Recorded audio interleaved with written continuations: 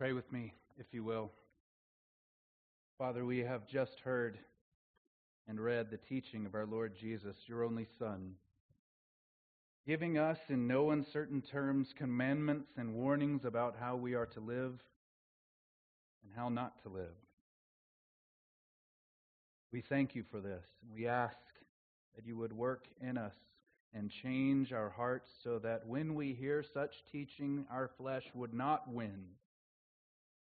I ask that we would not draw back, but rather let these words from our Messiah, who loves us, sink in and change us. We want to bear fruit, Father. I pray that if there's anyone in this room who actually doesn't want to bear fruit for God, that you would change their hearts even today. And those of us who want to, please work in us, granting us a deeper understanding of your kingdom. May the joy and gladness and glory and hope of your kingdom propel us by your Spirit to walk in more obedience from the heart. May we keep your commandments and so abide in your love. And in that love, Father, let us show forth the good works that you prepared beforehand, that we should walk in them. We pray these things in the name of your only Son, Jesus. Amen. So when Jesus Christ began his public ministry, there were, of course, many miracles and signs that he worked. But predominantly, his ministry was a ministry of preaching. The message he preached was the gospel of the kingdom of God. We today, most of us, have truncated that down to something just like the gospel. And I think, especially depending on your upbringing or the Bible, the book of the Bible you like most, the ideas of the kingdom don't resonate, aren't knocking around in our minds as much as other things might. And yet for Jesus, this was his central message, the gospel of the kingdom of God. In fact, Mark, we'll look at this passage in a bit, but when Mark, in his gospel, summarizes the preaching ministry of Jesus, this is after John was arrested, Jesus went into the countryside and began to preach, saying, "The time is fulfilled. The kingdom of God is at hand. Repent and believe in the gospel."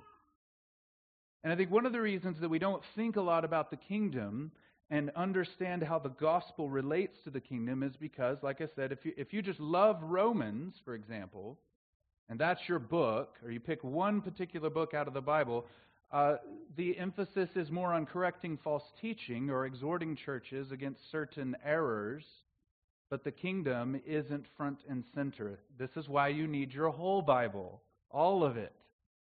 And we can create a Bible within the Bible or a canon within the canon and treat those few books or those few passages as really, really important, and we miss the big picture. And my argument, and I think this is the argument of Christ's ministry and his teaching, the big picture is the kingdom of God. What Jesus came to do, what the gospel accomplishes, is bringing people into the kingdom of God. But it is not merely an eschatological reality. This means that it's not just something that's going to happen one day. It is happening now. It is coming. It is burgeoning. It is piercing from the future into the present, even now as we speak. And it takes place and it develops in the hearts of people who are yielded to do the will of the King of this kingdom. It's important to remember that. To remember this rich, robust understanding of the kingdom of God when we read the rest of our Bibles. Because when we encounter a little word like kingdom, as we read the rest of the New Testament, all of that wealth of theology, all of that wealth of richness in Jesus' teaching about the kingdom needs to be brought in. And that's what we encounter today. For these last several weeks, we've been studying 2 Peter chapter 1, verses 3 through 11. And so it is important that we really remember the backdrop of Jesus' own ministry and Peter's own time with Jesus as we read in verse 11 this statement. The eternal kingdom of our Lord and Savior Jesus Christ.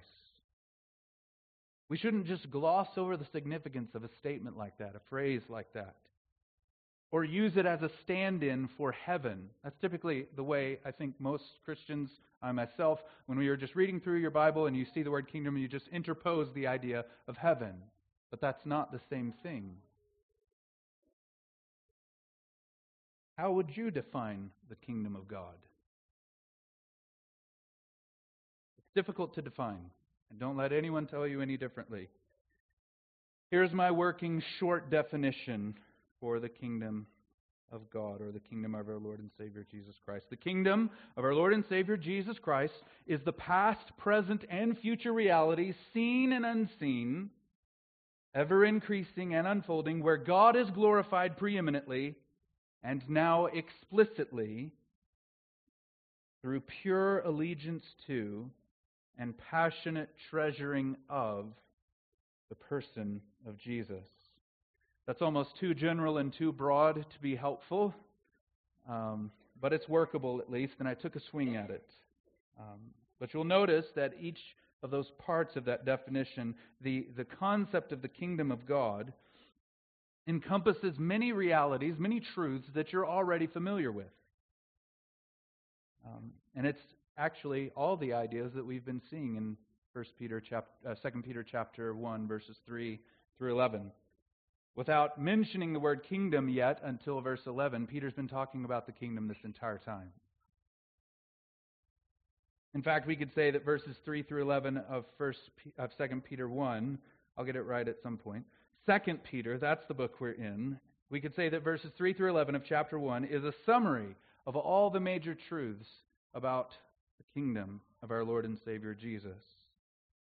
And this passage, verses 3 through 11, that we've been in for now, I think 5 weeks, has a summary also, or it has echoes back to the teaching of Jesus, like we read in our New Testament reading.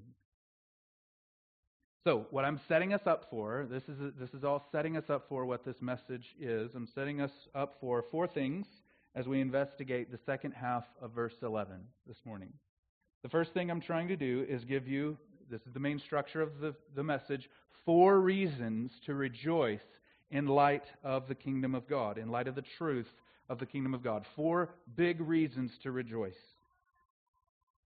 Secondly, I will show how these reasons for rejoicing are not just in verse 11, but have already been introduced in verses 3 through 10. Thirdly, I'll try to show how these truths, these reasons for rejoicing found in verse 11, the second half, are actually echoes of the teachings of Jesus. So we'll draw on Matthew, Mark, Luke, and John to show these truths and encourage us to more rejoicing in light of the kingdom. And lastly, number 4, we'll draw a few applications. So let me read 2 Peter chapter 1, verses 10 and 11. You can turn there if you like. 2 Peter 1, verses 10 and 11.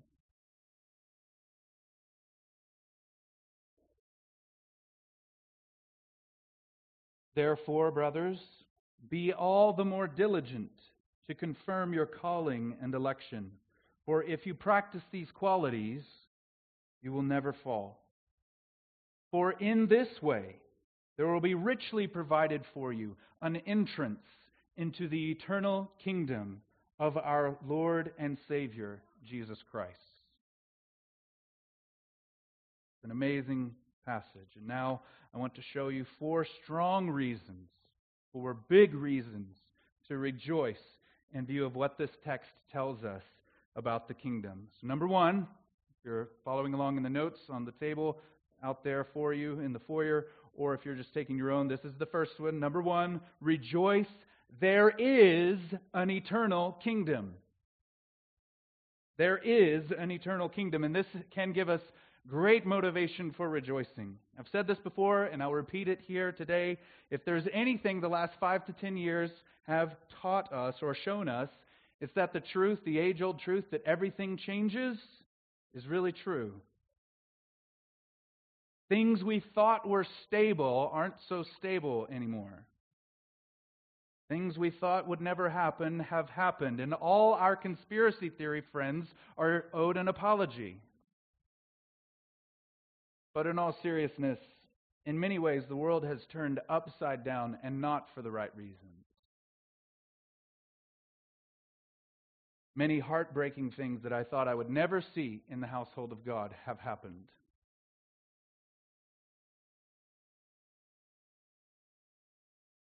Fault lines have been revealed that are depressing. Relationships between leaders and pastors and different denominations and groups have been broken beyond repair. So onto this landscape of so many different hopes being broken and crushed, and a malaise of disappointment hanging over the church, and all this frustration, then the kingdom of our Lord and Savior Jesus Christ is there as this foundational, unchanging truth. It is the stone cut out of the mountain without hands. The encouragement here is not just that the kingdom of Christ is more powerful and influential than any entity in the universe. It is. But rather that the kingdom of God, in some sense, is bedrock reality. It is there. It is eternal. This is where I'm getting this. This one little word, the eternal kingdom. This word in the New Testament can mean having no beginning and having no end. And the context can determine if it means one or the other or both. And I think in here, this sense, it means both. It had no beginning and it had no end. It will have no end. It is just there as a brute fact of the universe. Certainly it is developing, and certainly we can join into the kingdom. We'll talk about that in a little bit. The whole plan of the gospel is to bring people into it. But it itself is there eternally, forever. It's something solid, something to grasp hold of. It's something outside the veil of this world. A city whose foundations were laid down by God, not by man. It is not like the kingdoms of this earth. It's not like this world system. It's not like the governments of this world. It's not like the little kingdoms we try to build, our castles and our legacies that we seem so interested in establishing. And understand that this is why Peter is mentioning in verses 3 through 11 that we've been provided with escape.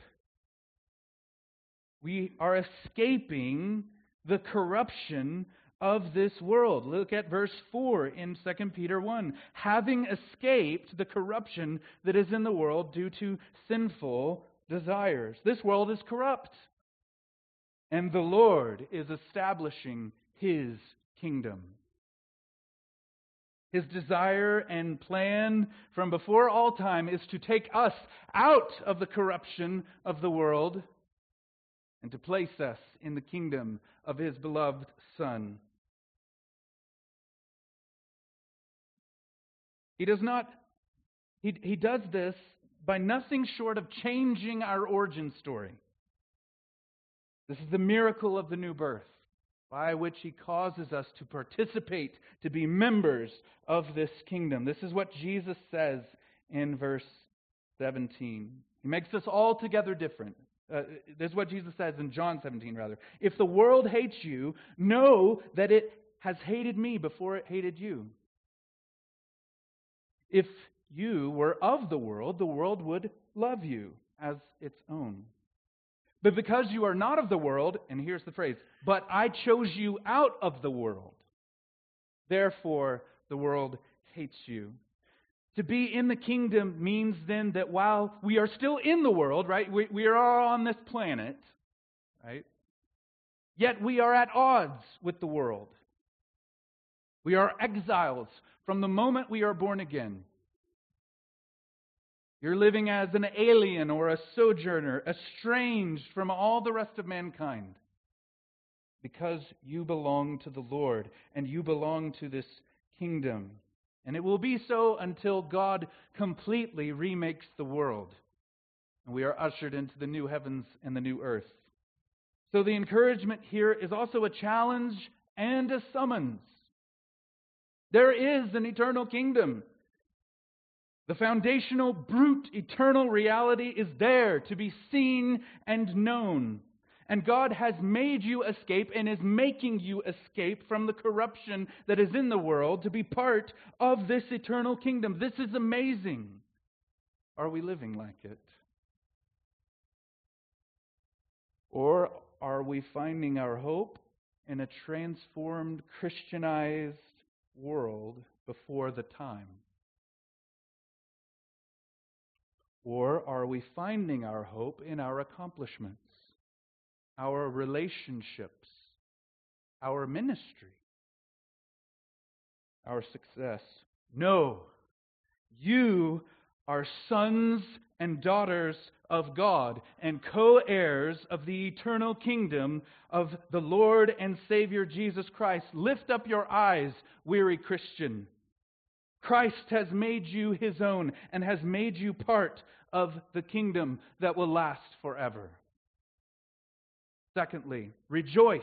This is the second reason to rejoice in view of the kingdom. Jesus Christ is King of the eternal kingdom now. This is an implication. It's not outright stated. Jesus isn't named as the king with that title specifically, but it's an implication of the grammar. It is the kingdom of our Lord and Savior Jesus Christ. Where there is a ship, there is a captain. Where there is an army, there is a leader, or at least a ranking officer. Where there is a business, there is an owner. Where there is an income, there is an IRS agent. Where there is a Chick-fil-A, there are soccer moms. Where there is a hospital, there are caretakers. Where there is a courtroom, there is a judge. And where there is a kingdom, there is a king, and his name is Jesus. I know we're not a very charismatic congregation, but you can say an occasional amen to statements like that. There is a kingdom, and Jesus is king, and He is king forever. He is enthroned. He reigns now. Jesus Christ is King eternal. He's not the president of the democracy. He's not the prime minister of the commonwealth. He is king. He is monarch. He is called the King of Kings and Lord of Lords. Brothers and sisters, do you live with a daily awareness of being under the rule and reign of King Jesus?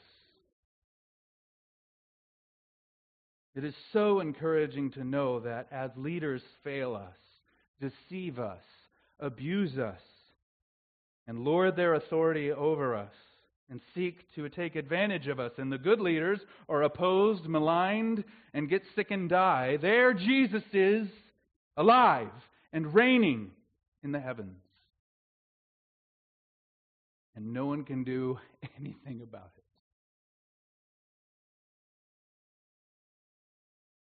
Now, the idea of Christ being king is encouraging and beautiful on its own. But it is also true that we can leave that truth, the truth of His reign and rule, and His being seated at the right hand of God in power on high. We can just leave that as a theoretical or beautiful idea to think about in our most theological moments. But there is so much practicality to this idea of Christ reigning now, and it's real. It is not hypothetical. It is not a narrative to overlay onto your existence. His kingship is more real than any ruler of this earth.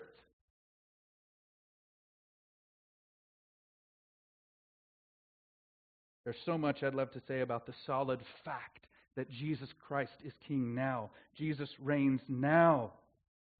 And all who do not submit to Him, all who do not submit to Him now, be they peasants, princes, or presidents, or proletarians, are in violation of His rule and reign now. Jesus Himself says, All authority on heaven and in heaven and on earth has been given to me. He has it. It has been given. It's not. It will be one day given to me. It's not. It's my possession that I will take hold of one day when I return. All authority is His now. Wonderful words of life. These ideas of the truth of Christ's kingship are. But the most basic rubber hits the road type of implication of this truth is that our King commands us how to live. You have a king, and He tells you how to live. You can dispense with all the complexity, get rid of all the confusion about obedience and the relationship between works and faith and justification and sanctification, and simply ask, do you desire to follow the commands of your King? That's it.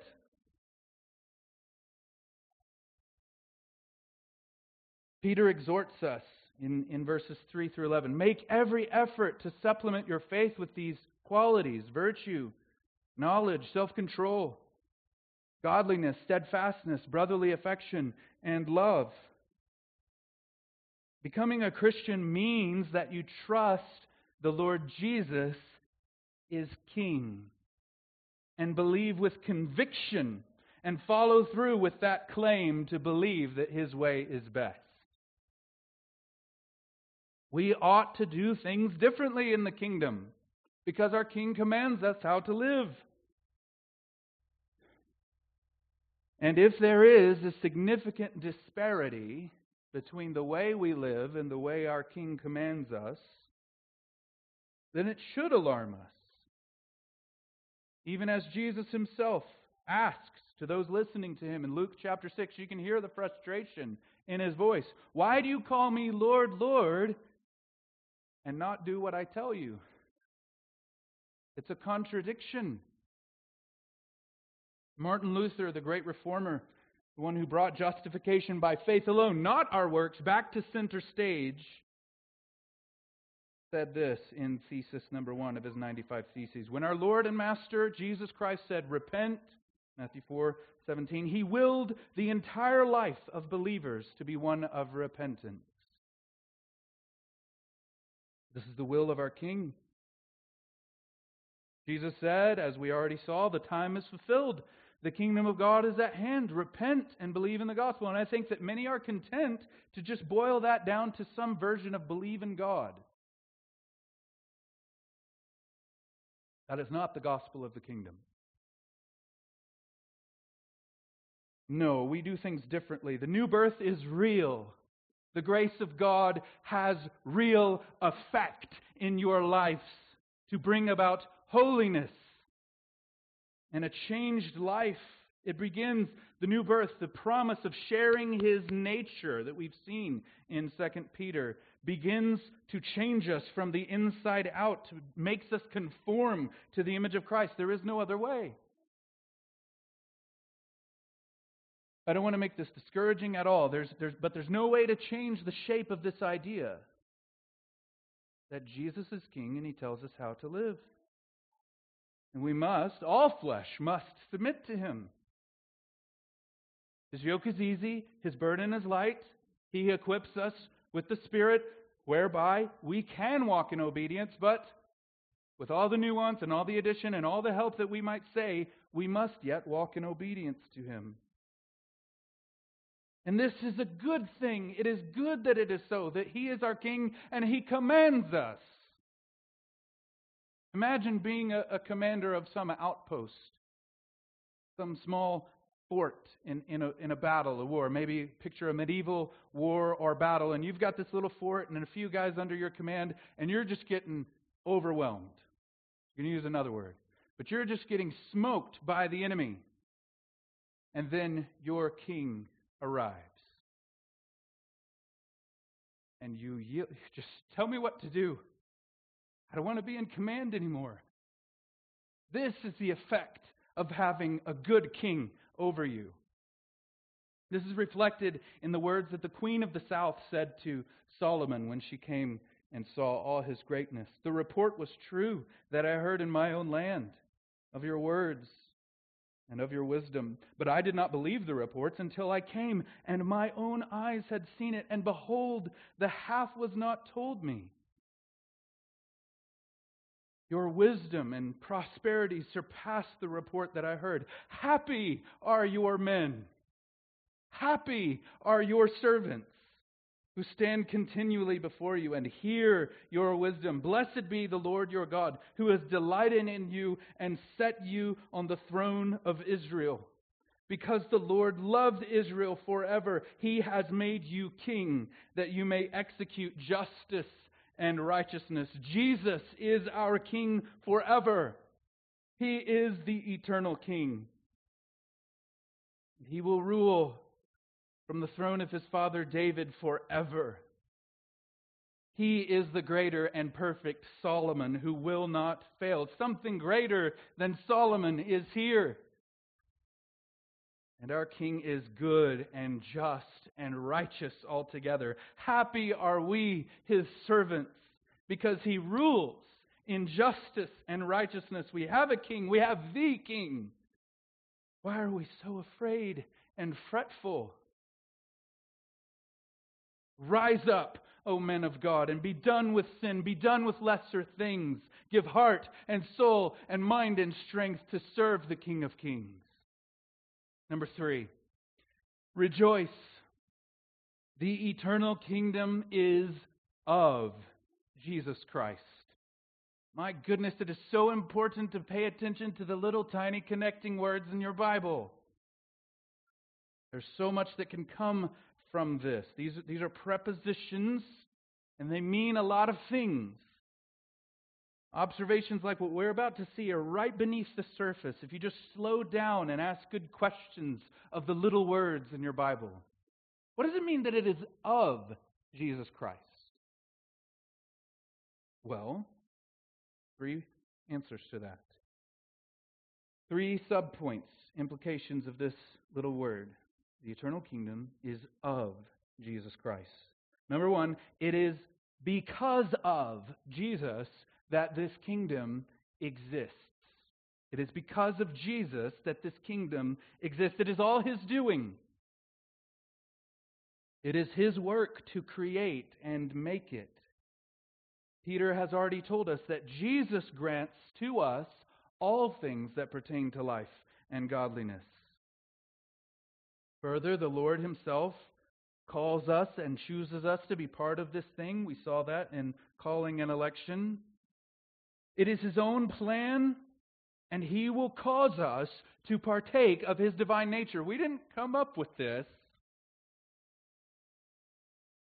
In the teachings of Jesus, we see this truth very clearly. In Matthew 25:24, Jesus says that the Father is preparing the kingdom for us.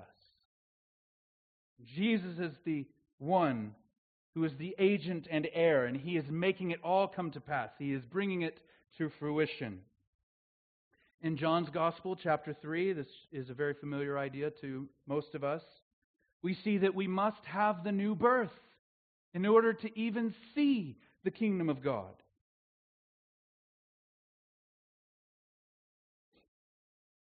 Further, Jesus says that it is God who makes it possible for anyone to enter the kingdom of heaven. Mark 10:27, because with man it is impossible.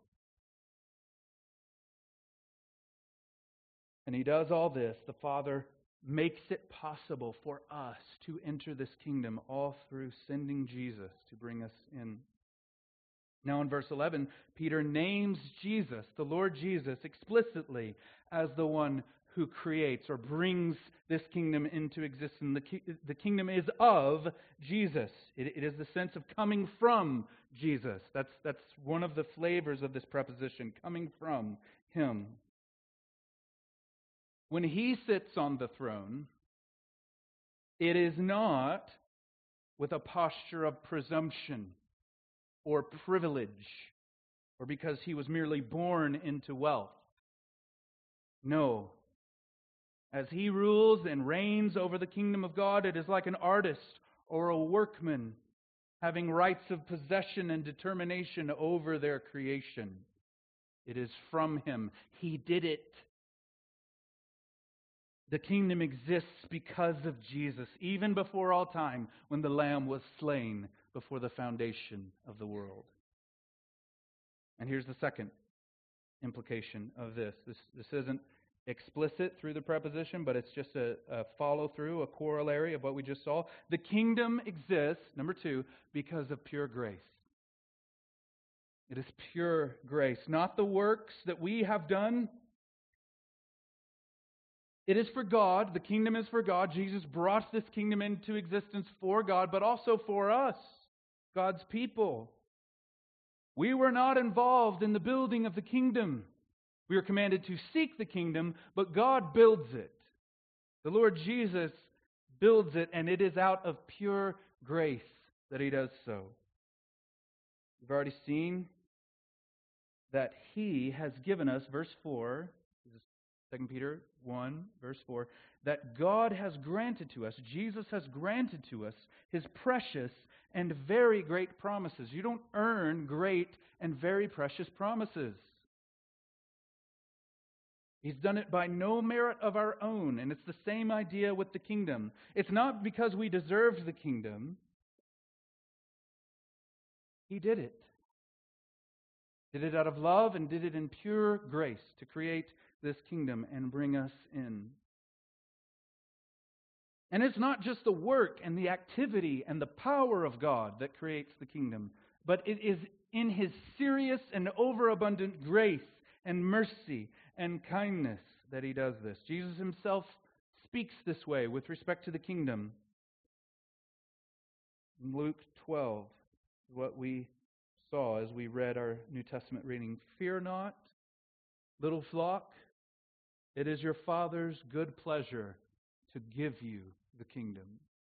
It pleases God out of pure grace to build this at the cost of His own Son's life and to hand it over to you, welcoming you into His family. This is what He does. It is pure grace. All of it, from the foundation of the kingdom to its continued existence, to our participation in it, is totally of God's grace in the person of Jesus Christ. Thirdly, and finally, under this third heading, the kingdom exists for Jesus Christ. That's what this preposition of means. Belonging to, existing because of, and for. All at the same time. It's not just king in some governmental sense. Like there was already an entity waiting for a king to come and sit on the throne, and let's spin the heavenly roulette and see who's worthy to sit on the throne.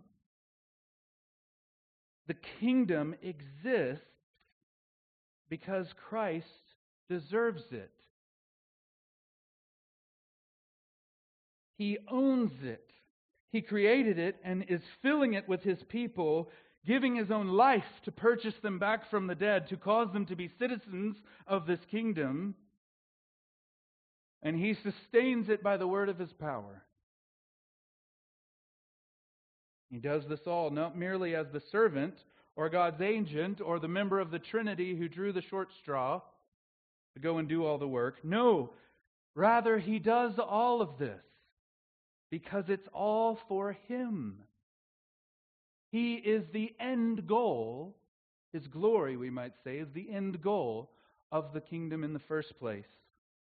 This is the Father's design. Give me any excuse to read this passage in a sermon and I'll take it. But this passage ties together all these things so clearly from Colossians chapter 1.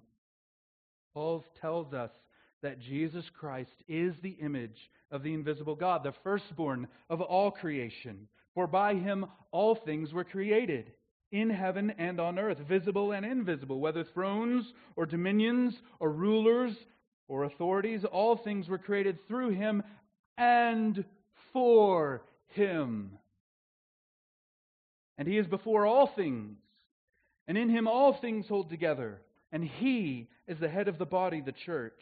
He is the beginning, the firstborn from the dead, that in everything He might be preeminent. For in Him all the fullness of God was pleased to dwell, and through Him to reconcile to Himself all things, whether on earth or in heaven, making peace by the blood of his cross. It exists for Jesus. We might say it this way: Jesus Christ is the purpose of the kingdom of Jesus Christ. But Peter makes a clear connection between his rule and his reign and his status as Savior. He puts these two ideas together almost without distinction. He is Lord and he is Savior. The fittingness of him being king of this kingdom isn't just built on the fact that he's God. It is established on these two twin pillars. He is Lord and he is Savior. We must never separate those in our minds. And this brings us to the last reason to rejoice. Number 4, rejoice. One may enter this eternal kingdom. This is kind of bleeding back into the first half of verse 11.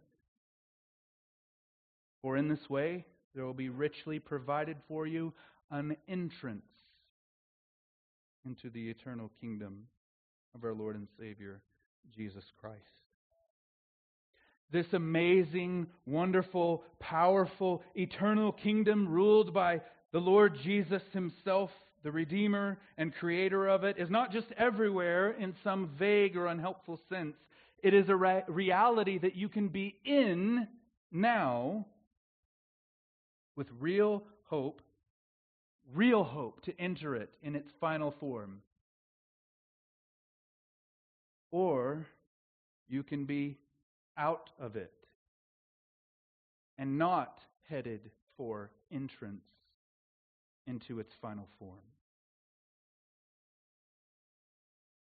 All people in the world, every person that you meet, can be aligned with one of those two statements.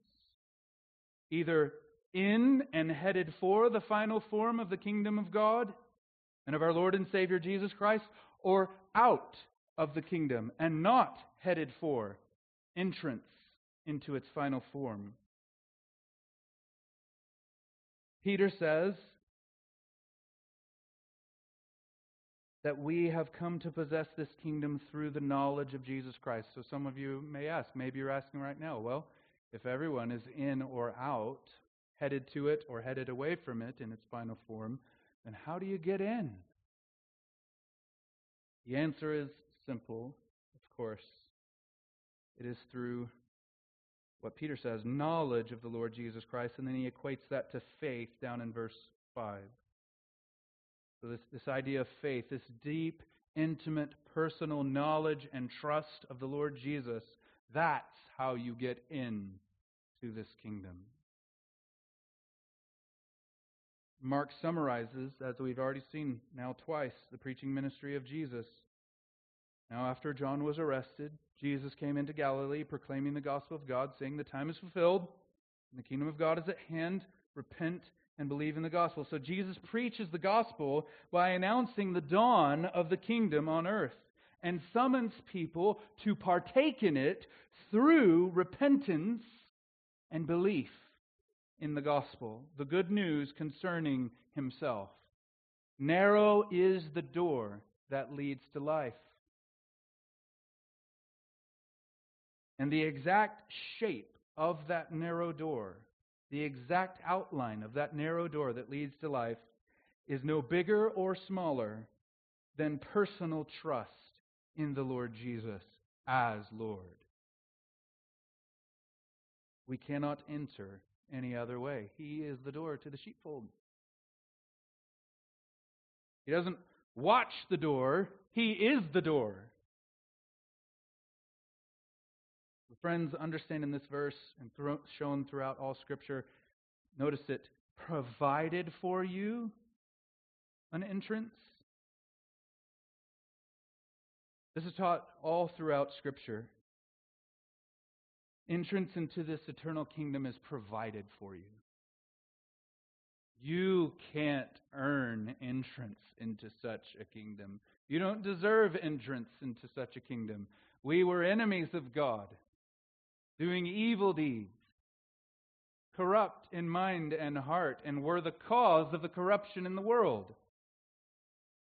God richly provides entrance to those who merely and humbly seek Him. We have seen over the last few weeks that it's possible to be self-deceived with respect to the kingdom. One can think that they are in and that they're cool with Jesus and even be doing a lot of good works and good things for Him, and yet they can go down a path of gospel forgetfulness, ineffectiveness, fruitlessness, and ultimately falling away. And this is echoed in the teachings of Jesus. There's no way to soften statements from our Lord like this. Hear the words of your King, your loving King, who cares too much about you to not tell you the truth. Not everyone who says to me, Lord, Lord, will enter the kingdom of heaven, but the one who does the will of my Father who is in heaven. On that day, many will say to me, Lord, Lord, did we not prophesy in your name and cast out demons in your name and do many mighty works in your name? How much do you do for Jesus? And I will declare to them, I never knew you.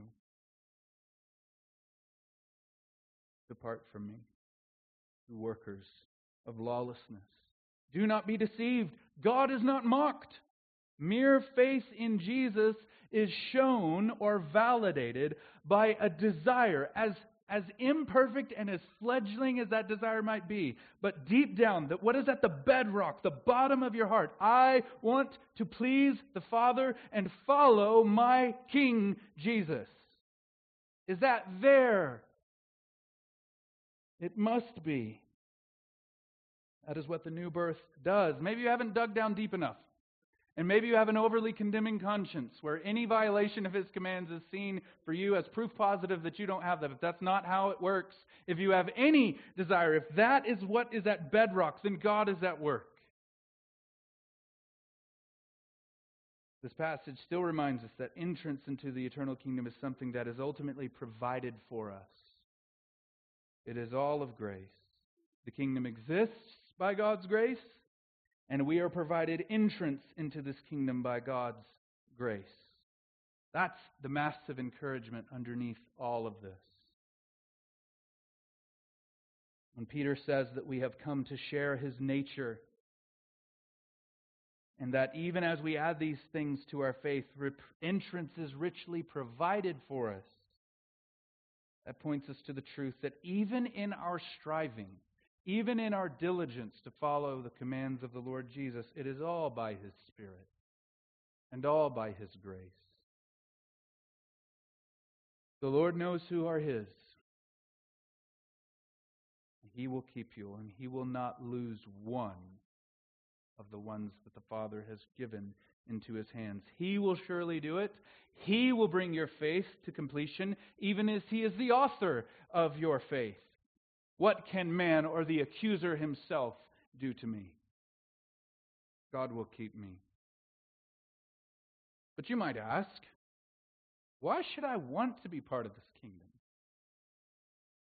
I mean, all this stuff about Jesus being Lord, all this obedience stuff, all this Him ruling over me and telling me how to live, who wants all of that?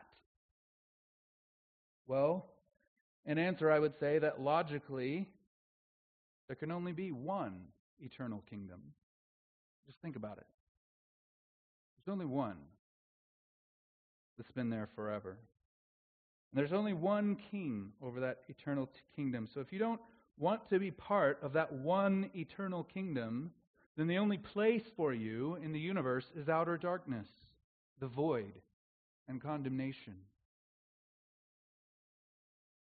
But so that's the negative reason why you should want to be in the kingdom. That's the only place where life is. But here's the positive reason. Every kingdom is about something. Every kingdom or nation or country has some kind of teleology or end or culture, a target that it's aiming for. In our nation's history, that is what? Freedom. Freedom from what? Like, we're not sure anymore. Freedom to what? We're not sure anymore, but we really want freedom.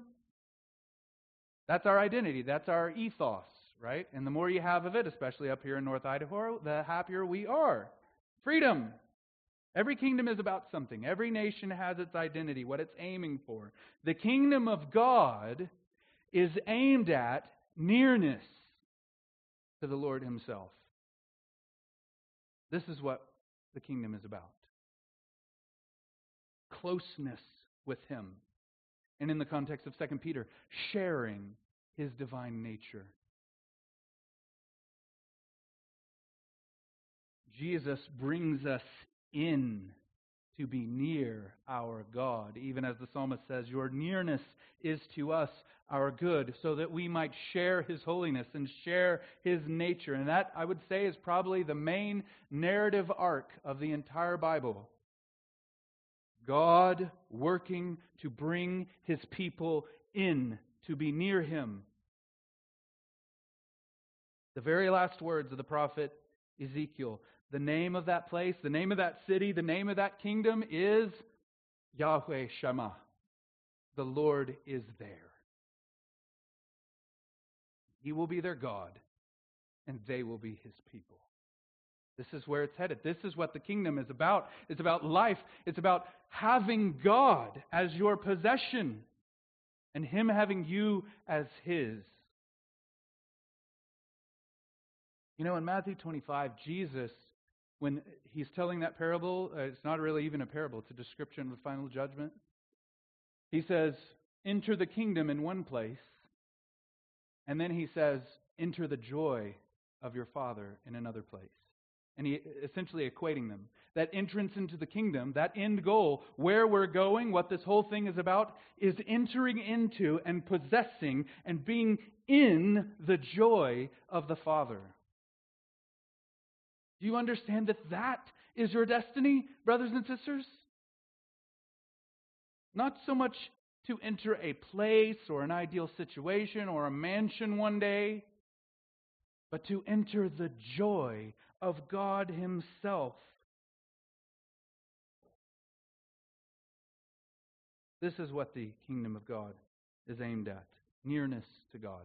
This is why you should want to enter. And you may enter it, even today.